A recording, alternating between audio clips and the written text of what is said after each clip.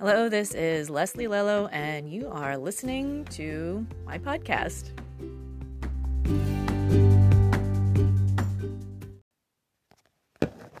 Hey there! Today I am going to talk about what I was doing when the lockdown started back in March. I feel like that would be a useful thing for you to hear about. First of all, I moved to Jersey a while back, and that was a shift for me because I was doing tons of film crew work. I actually came from Chicago, so I was learning post-production in Chicago, and I'll talk about that another time, but I was in student mode and I was in post-production mode. But I got back out here and I was like, where's my crew? Because, and actually the answer to that was New York.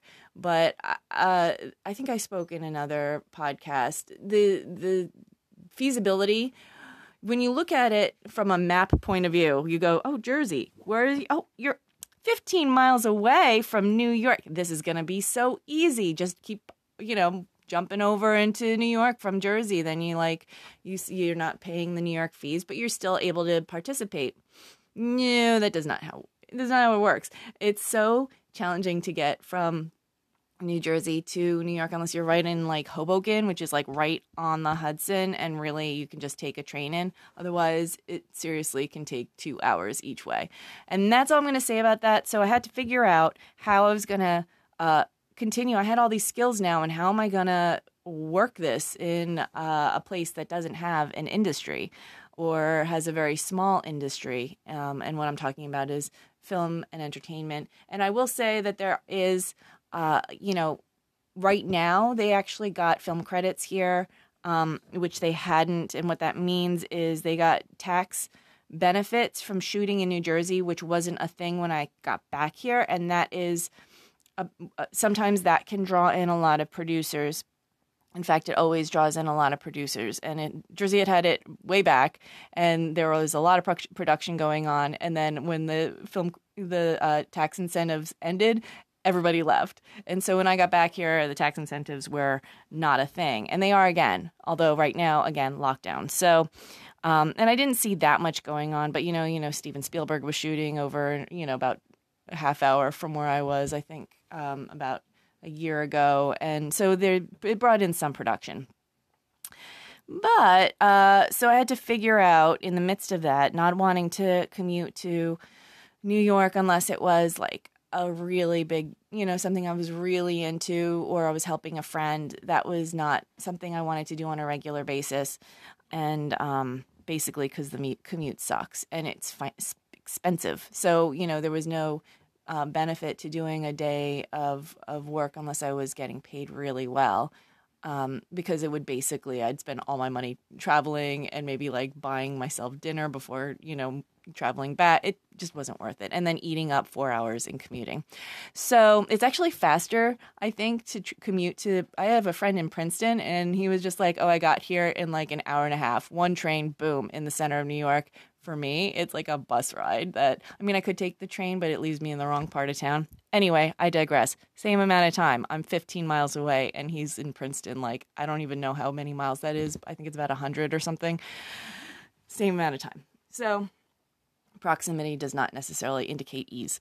So here in my locale, it became about transferable skills and looking at myself and how I could be useful to individuals and businesses with the skills that I had: camera skills, post-production skills, editing skills, graphic design skills.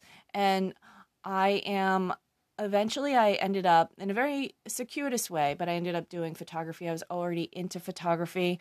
Before everyone was a travel photographer, I was doing that. And then when everybody did it, I have a habit of like, once everybody gets there, I'm like, eh. And so I stopped. But yeah, I had a travel blog back in like 2008, and it was a good one. It was a good one. It was more like a journal than it was a, hey, check out the 5 sites to see in San Jose. But it was like, it was more of an internal thing. I bet that's still live too. I bet if I looked for it, I could find it. But my point was, I had already acquired a deep knowledge of cameras and lenses and how to make a good shot and how to photograph things that in a flattering way, in a sellable way, and that was part of my collection of talents. It's a parallel to directing, because that's an important skill.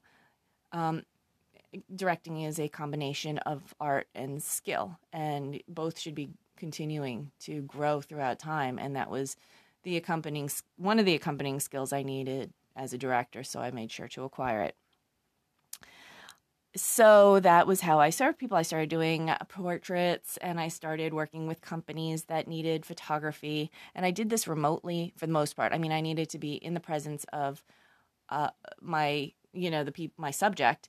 Although if I were doing photographing products, I did not have to be in contact with anyone. And so that's how it worked out, because a lot of places in New York City needed shots of businesses. I was working with one company that wanted me to shoot photography for businesses over here. And so I ended up, uploading the photos. I have never been into that office. I worked for them for 6 years, and I never went into that office. And so that was a thing. So, and I also did that for several other companies where I never saw the office. I didn't ever meet who I was working for. They just said, do it. And it ended up being a fantastic situation. So and so then I also had, in the midst of that, editing stuff that I was doing for people, website stuff that I was doing for people. And I'm telling you this story now because I already had a bit of an infrastructure set up here in Jersey when the COVID lockdown hit. Now, I was also offering videography services again. It shifted into that. But when that happened, I had several jobs lined up for videography, and that stopped. So it had to be, it was a bit of a scramble. It was a bit of an unknowing, which is uncomfortable to me. Like, I have this contract. We don't know when we're going to shoot this. We don't know how long the lockdown's going to happen. We don't know. It sounds like it's going to be over in June. Cool, and we don't know how bad it's going to get, especially. So this whole thing in March is when it was like the brakes just slammed on life.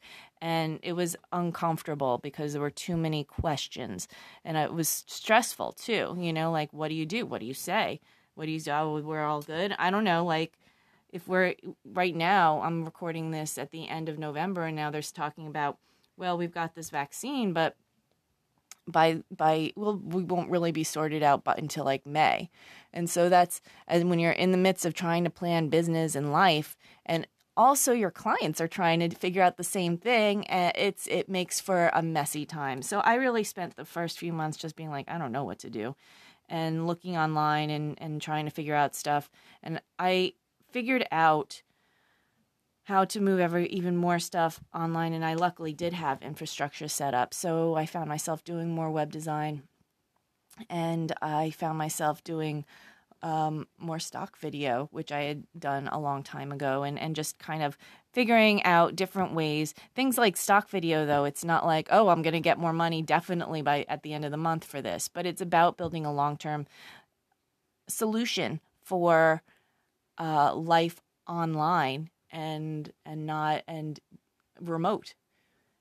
So that might have been the first time during these lockdowns when other people thought of it, but I have been thinking about it for ages because of this whole Jersey situation.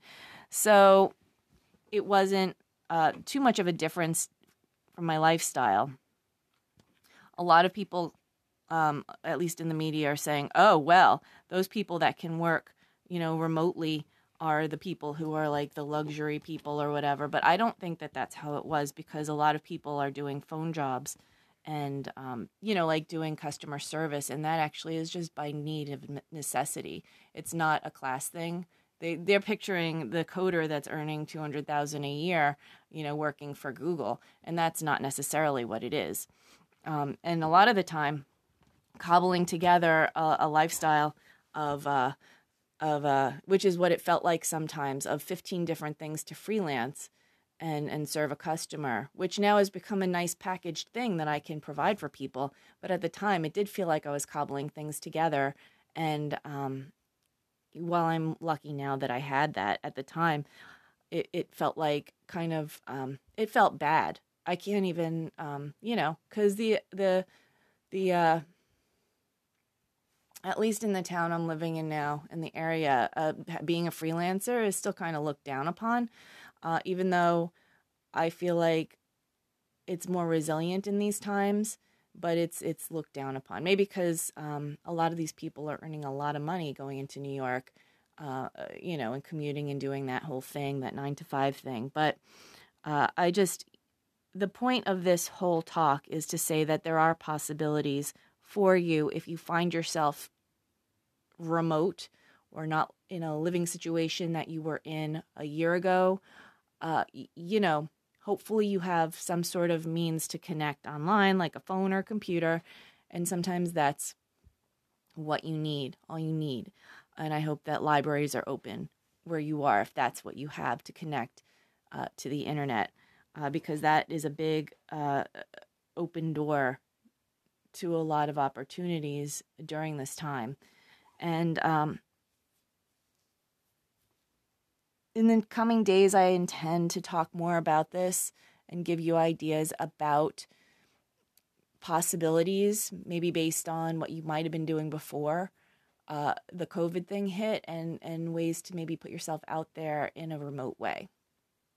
Because I feel like that would serve you guys, people who are taking my course, people who are considering my course, and I have a course in directing and a course in producing, and who maybe have those skills, similar skills already. And if I can help you guys, that would be, I feel, the best way to serve while doing this, which I enjoy doing. And I sometimes am like, what can I talk about that would be the most useful to the people listening? So that is one. And also just a thought on, I'm going to end there.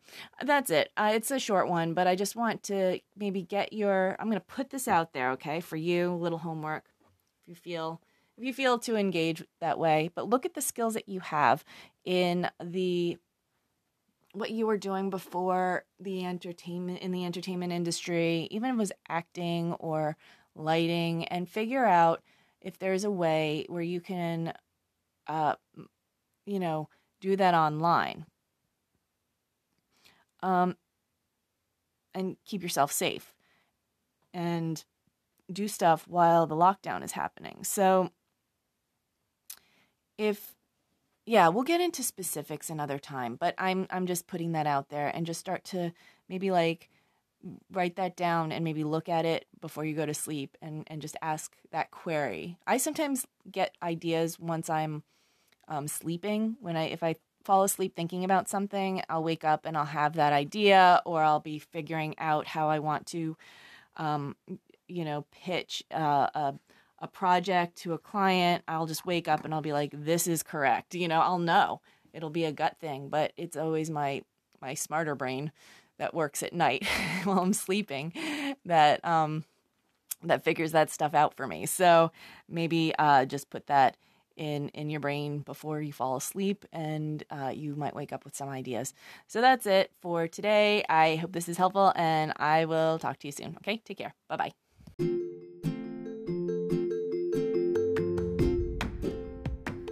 Hey, this is Leslie Lello, and if you enjoyed this podcast, you can find out more and find more podcasts at howtoproducemovies.com/podcasts. That's howtoproducemovies.com/podcasts.